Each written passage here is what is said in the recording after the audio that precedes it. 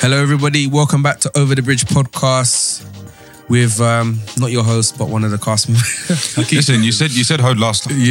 You're the host, man. No, I'm not the host, man. With Patrick, otherwise known as P Money, but in a slightly ironic way. No one ever calls me P Money, but whatever. Why are you trying to justify it now that there's guests in it? Huh? You feel a bit heated because there's a guest now, innit? Maybe. Yeah. I feel like an idiot. Usually says it with bare vim, like, yeah. P Money, like P P Money, Niro, like, No, do you know? P Gennaro. Beating his chest and that, like. Do you know what? People are like, so why you called P Money? I'm like, do you know what? Like, I just started saying that as a joke, and then I just kind of stuck. Yeah, it's kind of stuck. But no one calls me P Money. But anyway, I'm joined in the studio this week again by my man to my left. Kweku, what's going on? You're right. Yeah, say it with a bit more vim, man. You seem like you're not happy to be here today. What do you mean? Kweku. Alright, cool, innit? That's just my voice, innit? Kweku, what's going on? Yeah, and the geezer to my right. Yes, Uncle Kwame, Tommy Dyer, hello. That's what I'm saying. And today, what's good, everyone? What's good, Tom? And today we're joined by the lovely Basayo. How's it going? Hello. Right. Thank you for having me today. Oh no, it's a pleasure. Thank you for coming through. Welcome. It's all right. So yeah, today we're going to be talking about the relationship between Black youth and politics.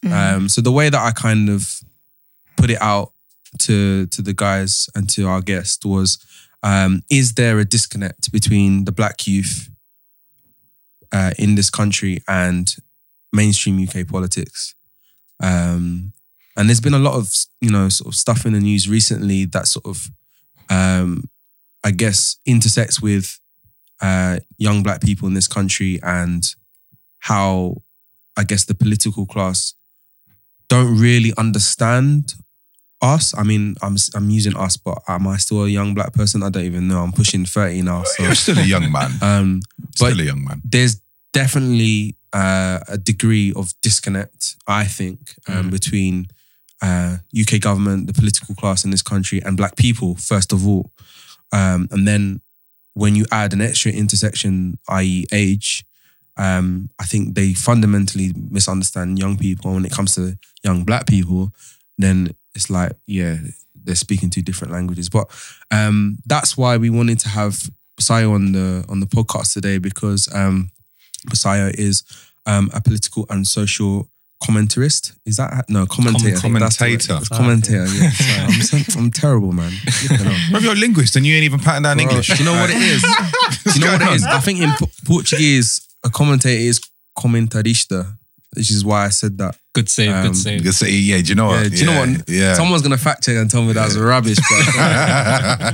But yeah, that's why we wanted to have Basayo on, because she's obviously very knowledgeable on this subject and passionate about it. But Basayo, tell us a little bit more about yourself.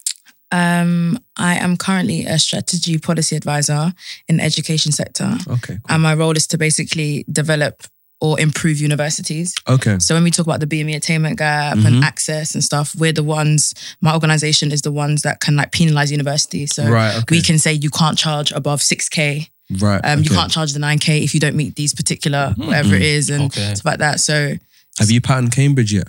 Do you know what? I think it's a bit confidential because I'm not really supposed to say, especially now. But just to say, like, we put pressure on them, especially with like the BME attainment gap and getting Black people in. So we've tried to kind of like create incentives because these universities are autonomous, and that's the big thing. That's why they don't make that much change. Yeah. But besides from that, I work for an organisation called Leading Roots, and what we do is we help Black families navigate the English education system by like disseminating information, like mentorship.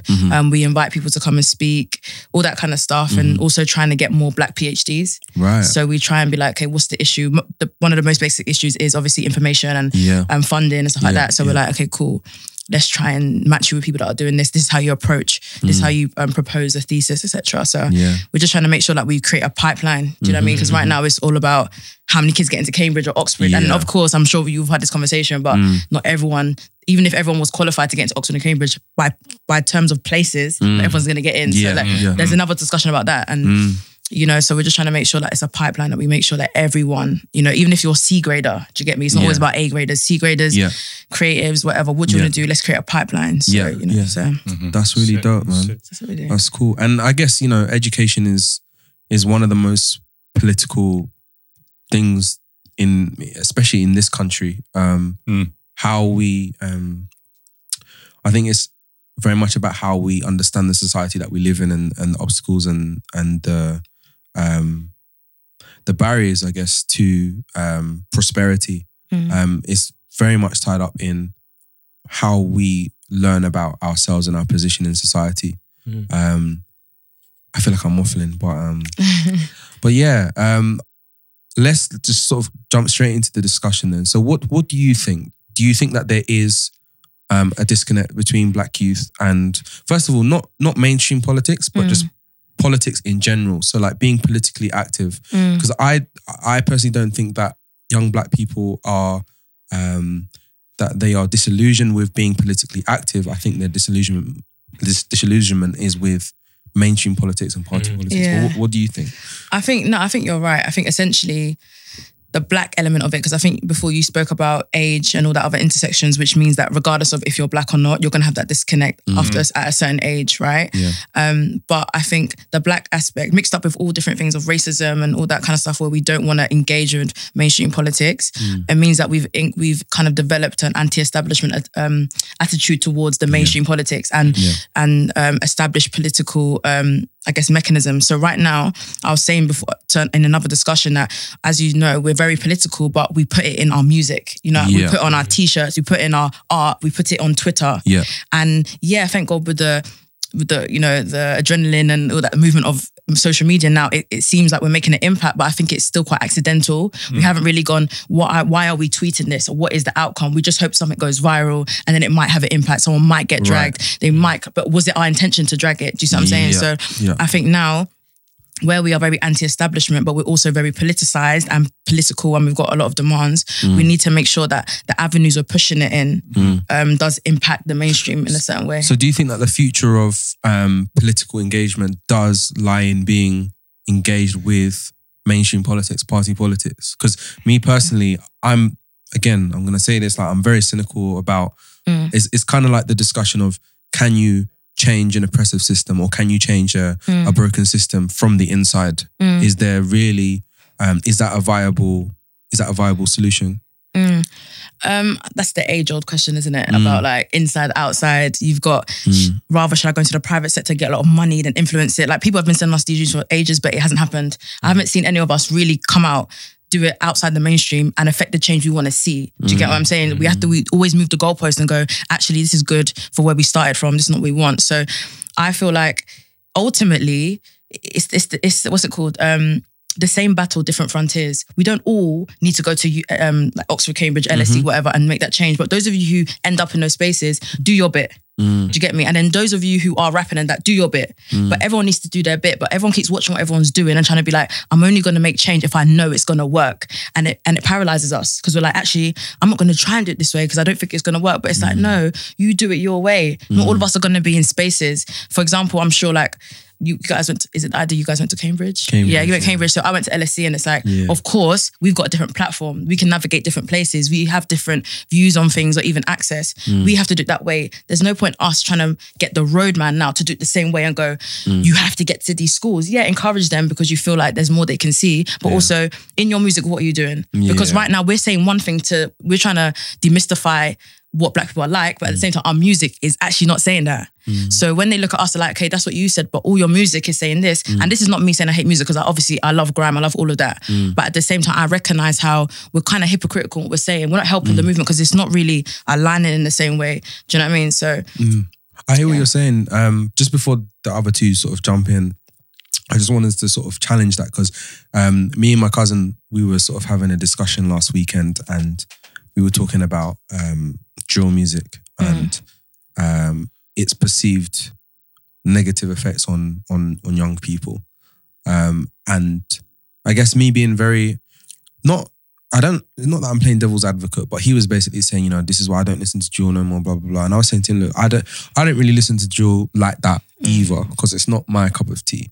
But But I was saying to him, look, the same way that people are demonizing drill music now is the same way that they was demonizing grime music, and the same way they was demonizing garage raves back in the day. Because I'm old enough to sort of remember that. In the beginning. Sorry. I'm gonna do it. I'm gonna do it every episode. But what I was saying to him, I mean, it was a long discussion, so I'm not gonna do the whole thing. But art is political. But I don't think that it should have the same restraints as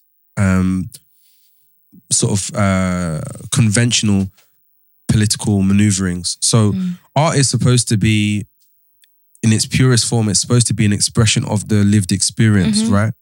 And one of the things I was saying to him about drill music is like, okay, so the government bans drill. Now what? Do you think that people are just going to stop stabbing each other up or stop, because when we talk about serious youth violence in the UK, knife crime, as people like to, because it's not just knife crime, but serious youth violence in the UK. Carla was talking about this, like the patterns of violence have not changed for like 150 years.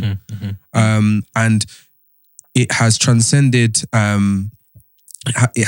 transcended race. Like if you look at Glasgow, predominantly white people that were stabbing each other up, young people that stabbing each other up. Now they're not obviously they're not young black people, and it's not their blackness that is kind of driving them to do this thing, nor is it drill music, nor is it just, do you see what I'm saying? Yeah. For me, I was just like, look, if we're gonna be serious about our approach to culture, and because for me, I don't think that there should be this thing of like this culture is this high culture and this low culture. I don't know. It's another discussion, but I just feel like art should be it shouldn't be restricted. I think it should be an expression of the lived experience, and that is the lived experience for a lot of people. Do you know what? I totally get it, and I feel like when I say these things, people are really like. Not the saying this is what you're saying. People are feeling like, nah, she's one of those people who hate drill. Listen, I don't dislike drill. And at the same time, when not all black people are monolith, as we know. So drill doesn't have to, we don't all have to love it, regardless of drill's good. Exactly. But at the same time, there's one thing we assume is that these are lived experiences. You get me? Like, to the music industry, there's one thing to have lyrics and be like, there's one thing to assume that everything you write is what you live. Because if you look at even the way the labels work, they love things that people just churn out the same music. It bangs. There's no accountability. How do you know this person does what they say they do? Like, that's what I feel like we have to be careful when we go, it's lived experiences. Because number one, even if you look at America, we always end up realizing that when they get jacked and robbed, it's because they want to prove that, no, you're not saying what you mean you're saying. Do you get me? And I definitely believe, as you said before, like drill, drill, you know what I mean? It's people's lived experience and stuff. But I feel like we get so. Do you think we're sort of like, we're so focused. It's not the hill to die on, basically. That's what I'm saying, but it's like we're so focused on... The thing is, no, what I'm trying to say is actually the way the media works now and music videos, it's not just music. It's actually like entertainment. So you can't restrict music now to just dancing and singing. It's actually visual. Do you get me? Instagram and that is visual, so it's a lifestyle you're projecting. And if it's the same lifestyle that we're seeing, it does impact you. Because look, we're thinking about us. We're not vulnerable. We're not vulnerable. So I can listen to drill now and talk about and it doesn't affect me because tomorrow it's not my reality. So I'm cool. So I have to look at, I've got a little brother.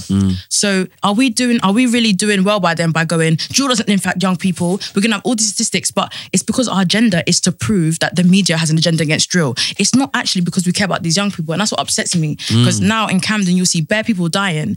And when you talk to them, and even how they speak on a daily basis, even if you look at sexism, a lot of the time, man, them grow up learning about women through music or through TV.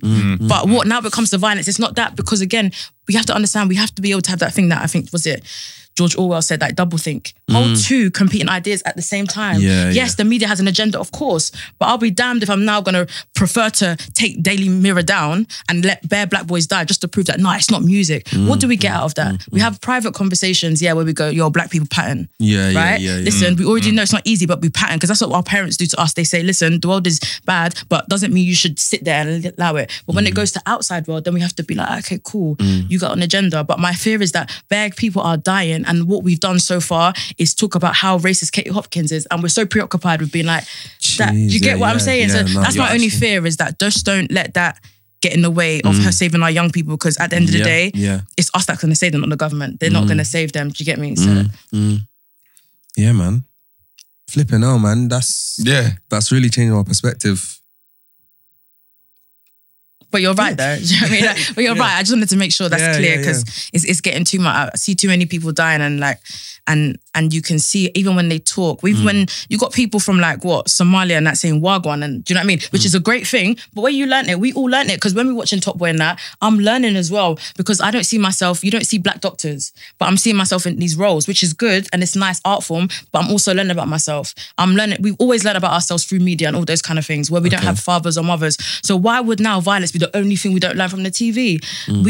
We understand, but the thing is, what I think we need, and I think this is what you're alluding to, is that with drill, it's the fact that even all these labels and stuff, they don't allow all our types of music to get there. Yeah. So there's bare people doing jazz and all this kind of stuff, and if they all got the platform they needed, drill would just be 1% of our music, and we're like, let's have it there. Yeah. But right now we have to look at how concentrated our scene is, and like what is getting put on, and why is it? Come on, guys, why is it that drill and that has been able to like surpass all the Koji Radicals? Do you get me? We've had all these other alternative people all of a sudden because they play into like the gender, we understand it. So do you know what I mean? We have to make sure that we're not pretending that people are rapping the life they're living, because it's like, how do we know? Yeah, I definitely hear what you're saying. You like probably shifted my perspective on it, so I really appreciate that. But so bringing it back to sort of political engagement then, you were saying obviously that there isn't one sort of uniform route that everybody should go down. Yeah.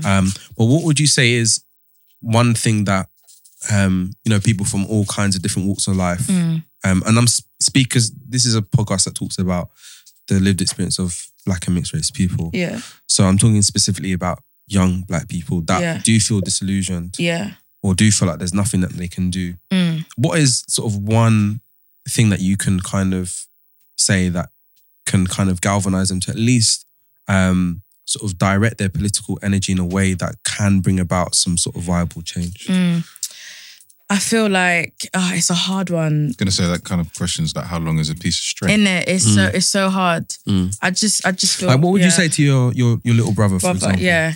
I think what I try to do, because on Instagram and that, not to necessarily plug it, but on Instagram, I do like. We'll plug at the end. I talk about Brexit a lot, and it's my sole purpose was to make sure that people who are on my Instagram, like people from Ends or whatever, they can enter the conversation on their level. Yeah. There's no me talking about prorogation of Parliament and expecting my boy to know like, yo, sometimes you have to be like, and not to dumb it down, but be like, yo, Napa's going to be expensive this year, bro.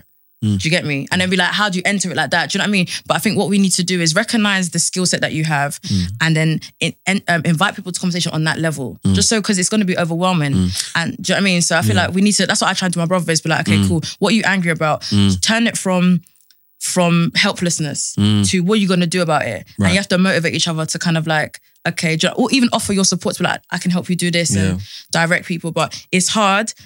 I think that's the key though to all political engagement. You want to find what the sort of the motivation or the carrot is for someone to bring them into a political discussion. Like, you want to make it a real thing for the person that you're speaking to. Yeah. Like, it's not just this kind of abstract, okay, so Parliament is going to be suspended for however long, blah, blah, blah.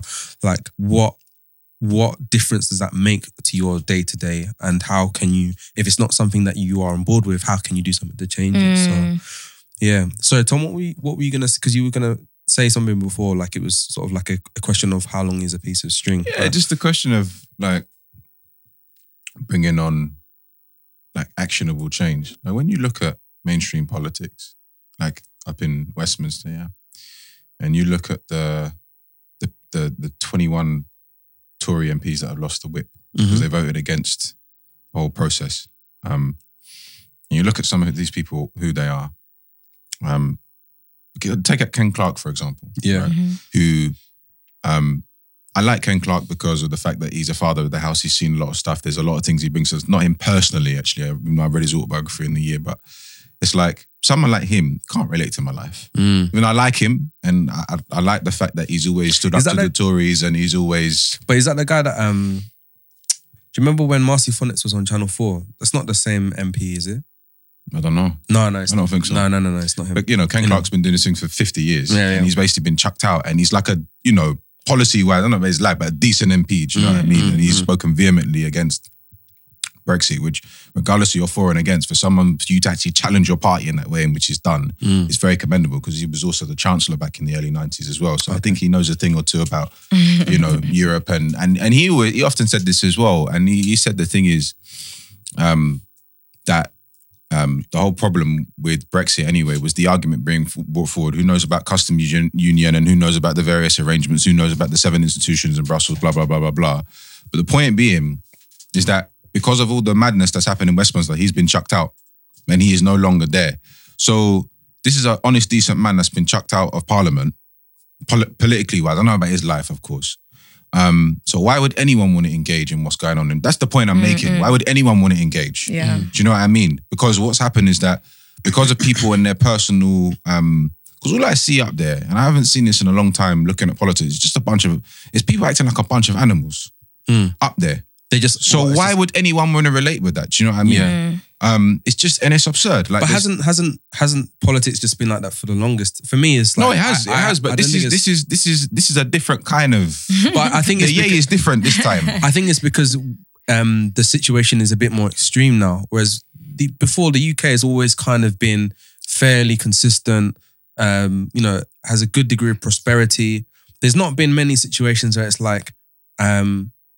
These MPs are about to make a decision that's going to really affect how the UK is run. Like, this is probably the biggest political change because it's not party political, this one. It's like it crosses party lines, but also the middle class are fried. Like, when the middle class are fried, that's when things change. Because if the working class, the same thing happens, nothing happens. It's the working class. Yeah. But when the middle class, because I think apparently now the middle class are kind of regressing. They're not even seeing social mobility. So they're getting poorer. So then, and because they've got resources and voices, that's when we hear a lot of the noise. And Brexit was basically about the middle class siding with their wealth. So there's obviously different lenses you can look at it. But one bit was them being like, yo, middle class are working in banks in London. They all know the fact that the benefits of Europe.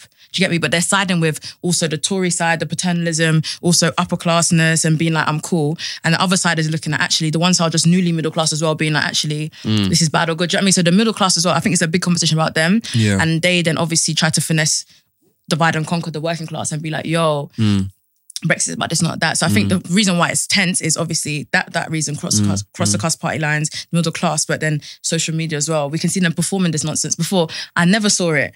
So whatever issue, I didn't even know, what was it? Tony Blair wanting to invade Iraq in 2003. Yeah, it wasn't on our TV like that. It wasn't like Twitter where MPs are tweeting now. Yeah, do you get me? Like you got, love him or hate him, David Lammy. He's a professional tweeter. Like, he probably does more online than we probably see him in there because he knows he has to perform. So when there's a big question on, that's when he gets his question up.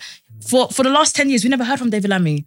After Grenfell, all of a sudden I'm like, bro, you're still there. Like, do you know what I'm saying? So maybe true, even edging on to what we're talking about in terms of political engagement, the people that are there that are representing us, they didn't engage us. I was talking to my friend the other day. I was like, you know what, guys? Even me, I should bring it to you lot and be like, because I feel like you got a good platform and you've got good, power. Guys, we need to make sure there's a no one likes BME, black question time. Let us have our MPs there once a week or every 2 months. I mean, let's question them. No matter what party it is, just be like, okay, let's see you. And do you know what I mean? Because I feel like that's good. So we know that, okay, cool. Outside of race and even with race, what are you doing? Because right now you're just glorified ACS presidents there. Do you know what I mean? Like, but then, do you know what I mean? I wish you had them bashment horn things on the deck here. Perfect. Do you know what I mean? But there's that kind of thing. So we have to look at, we gave people responsibility. We voted to say we trust your judgment. And then you only come at us when you want us to vote for Corbyn. All of a sudden, you all love Corbyn and you want us to jump on all. It's like, come on, where are you? Outside Brexit, would we have heard from these MPs? But then the other thing is, do you think our communities vote for our MPs based on the fact that, it's a black person and they're going to do bits in Parliament? Like, do you reckon that's in our minds? Because my local MP is David Lammy. So. Oh yeah, I mean, firstly, I think the political system is inherently screwed anyway. I only use stronger language, but I'm aware kids listen, so I don't want to. Oh, today you're aware, Tom. Okay. Listen, when was the last? I haven't. Listen. In the video, I said pile of shite. Yeah, I didn't swear because the video was put out. This guy's funny, though. Yeah, and he said it was so much vim as well. Like, Tom, I didn't. That's still swear. swearing, bro. It's not. Shite's not a. Bro, you need to stop saying it. If you're not swearing, you need to stop saying that. No, but the political system we have, which really annoys me, is that like MPs often get put in either into really safe seats, and if they don't think you can contend, they're going to put you into a really hairy seat, an area that, and a lot of the time, MPs are not even placed in the area that they know and they're raised up in anyway. Do you know what I mean?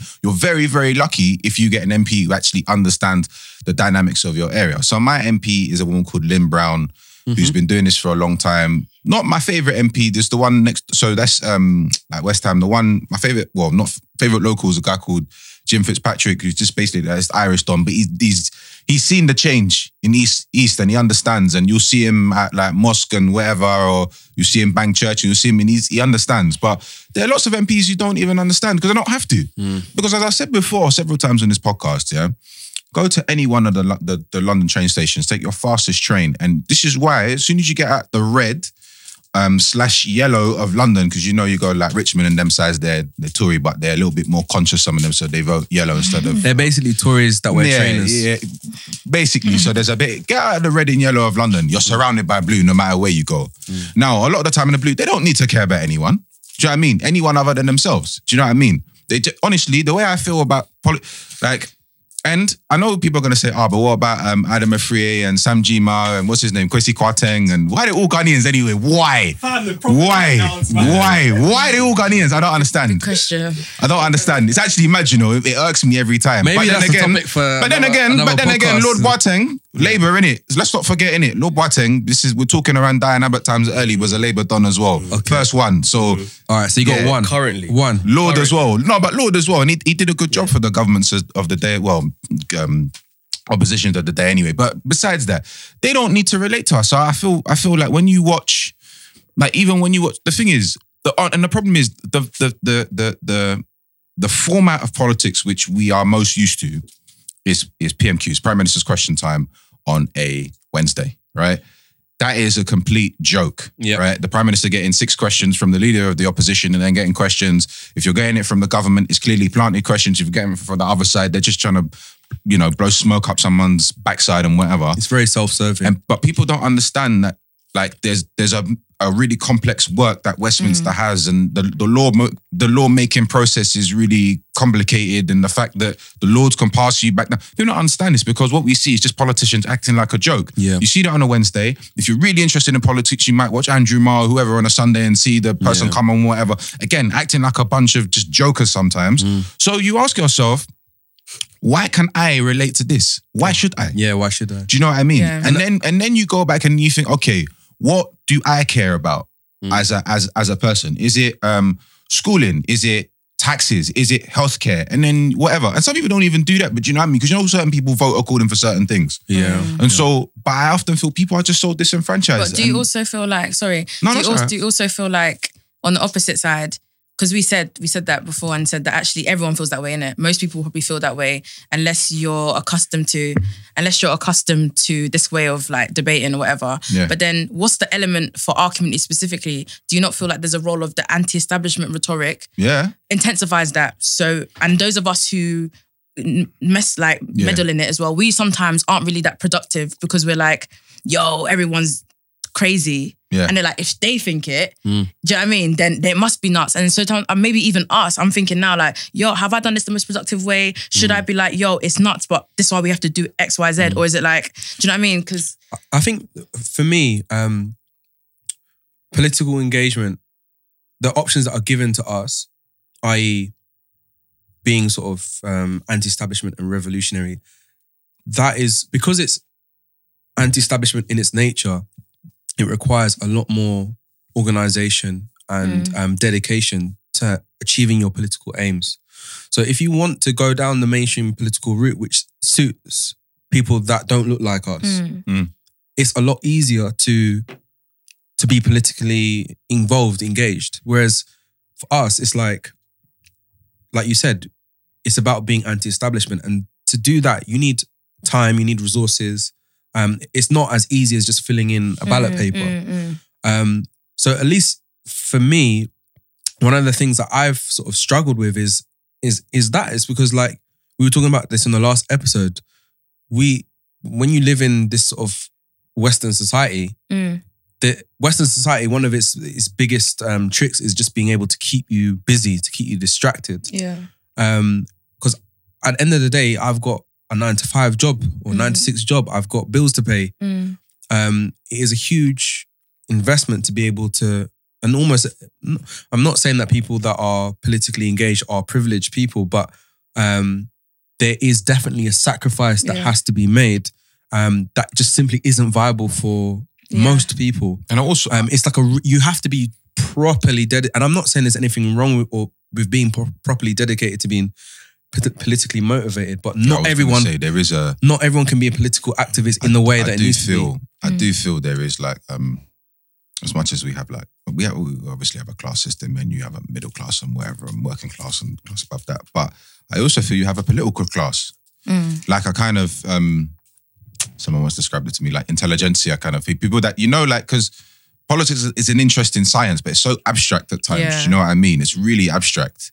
And people just don't have the time to work out what's actually going on. And I don't blame them for it. Do you know what I mean? It's do you know what I mean? Why would you, like, what benefit does it do with you when you're looking at people that barely even look like you in the first place and quite frankly aren't even going to help you? And then you've got a bloody prime minister who said how many of the most ridiculous, ignorant things, do you know what I mean? Yeah. And that pushes people even further away, do you know what I mean? So I think that's kind of the issue. And I think that like politics, and particularly in this country, reminds me very much of life at Oxford and Cambridge. Things are kept rigid, beg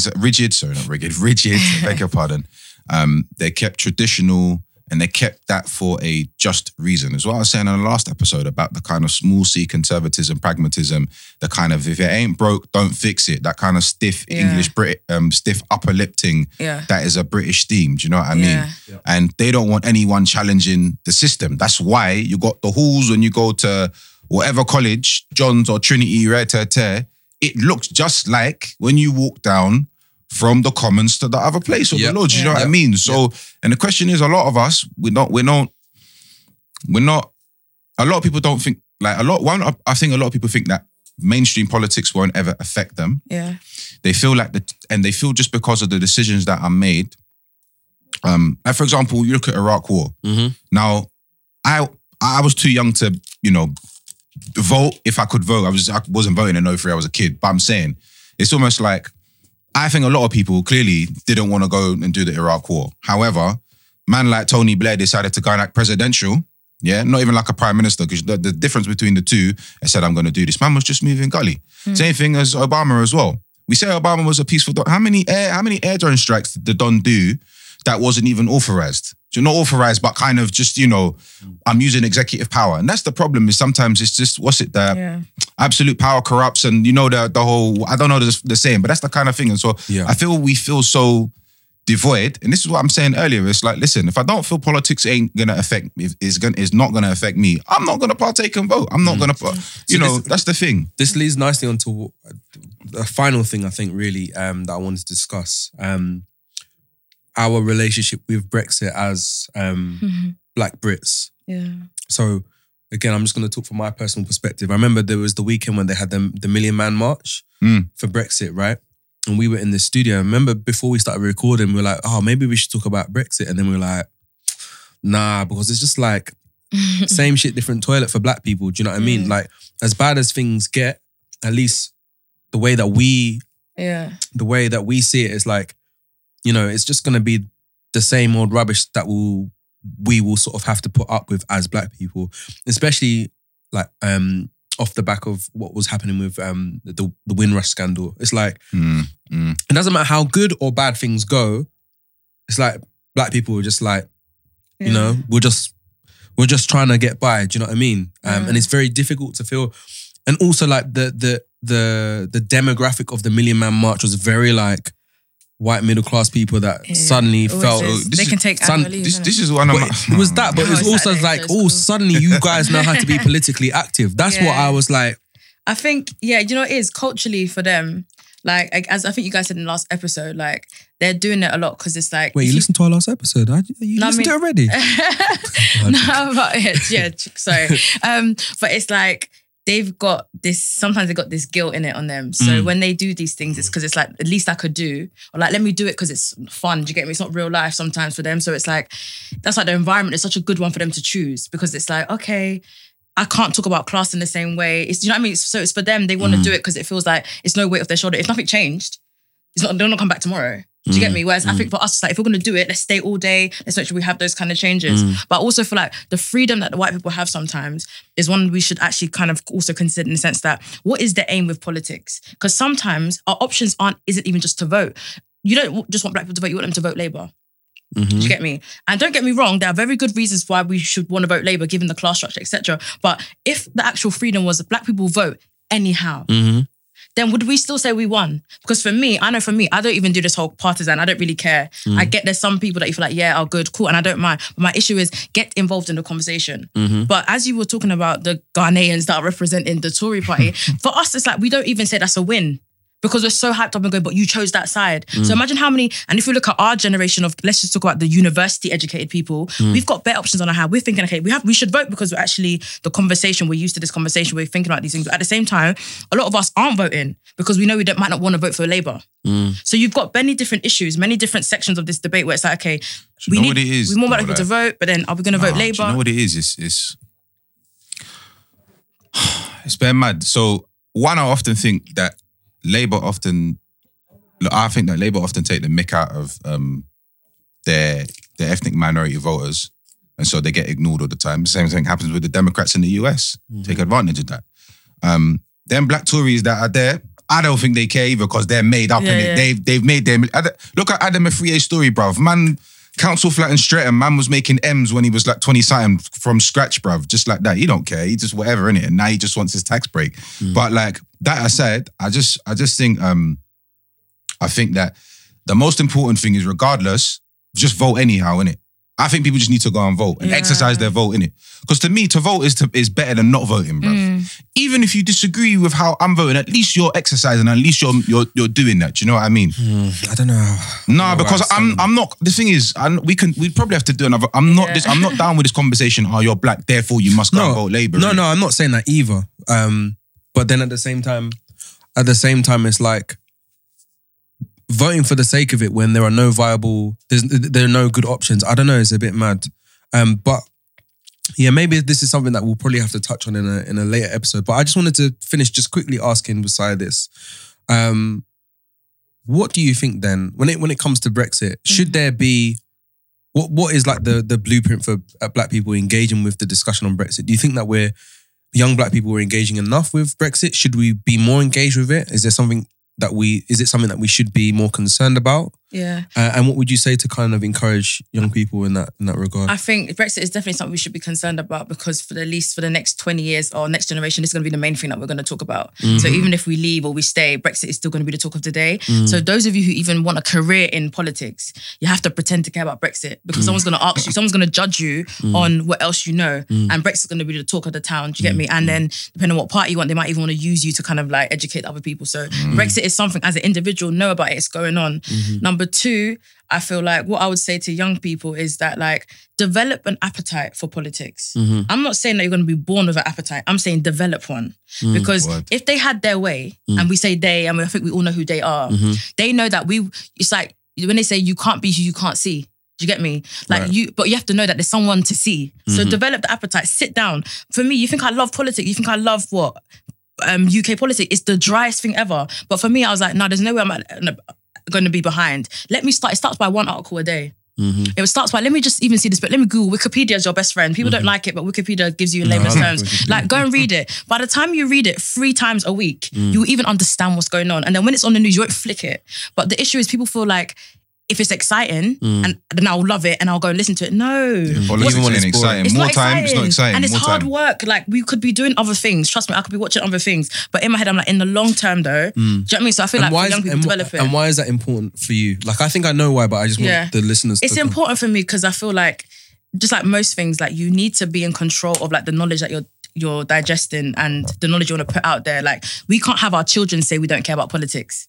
We did that, and we're trying to identify the excuses that we have. We're trying to say the media that, okay, cool. But now that we are aware, heavy is the head that wears the crown. So what are we going to do? Those that don't know, cool. They don't have to know. And no one's going to judge them because you don't know. But now that we know, even the fact that you even heard of Brexit, I'm going to judge you based on what did you do. Because when our grandchildren go doing like here, they're going to say, where were you? What were you doing? You're going to tell them that, I was disenfranchised. I knew what was going on, but it was dead.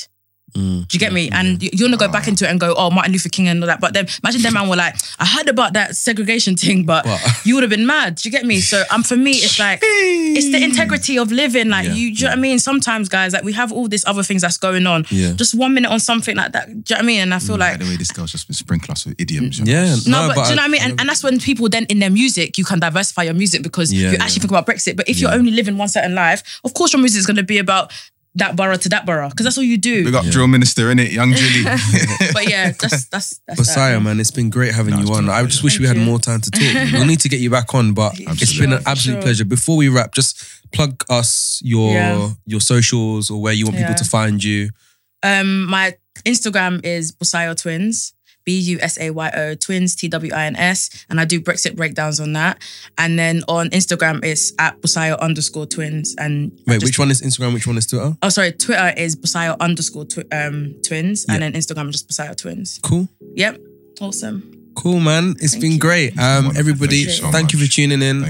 Again, as always, you can find us at OTB Podcast UK on Instagram and Twitter.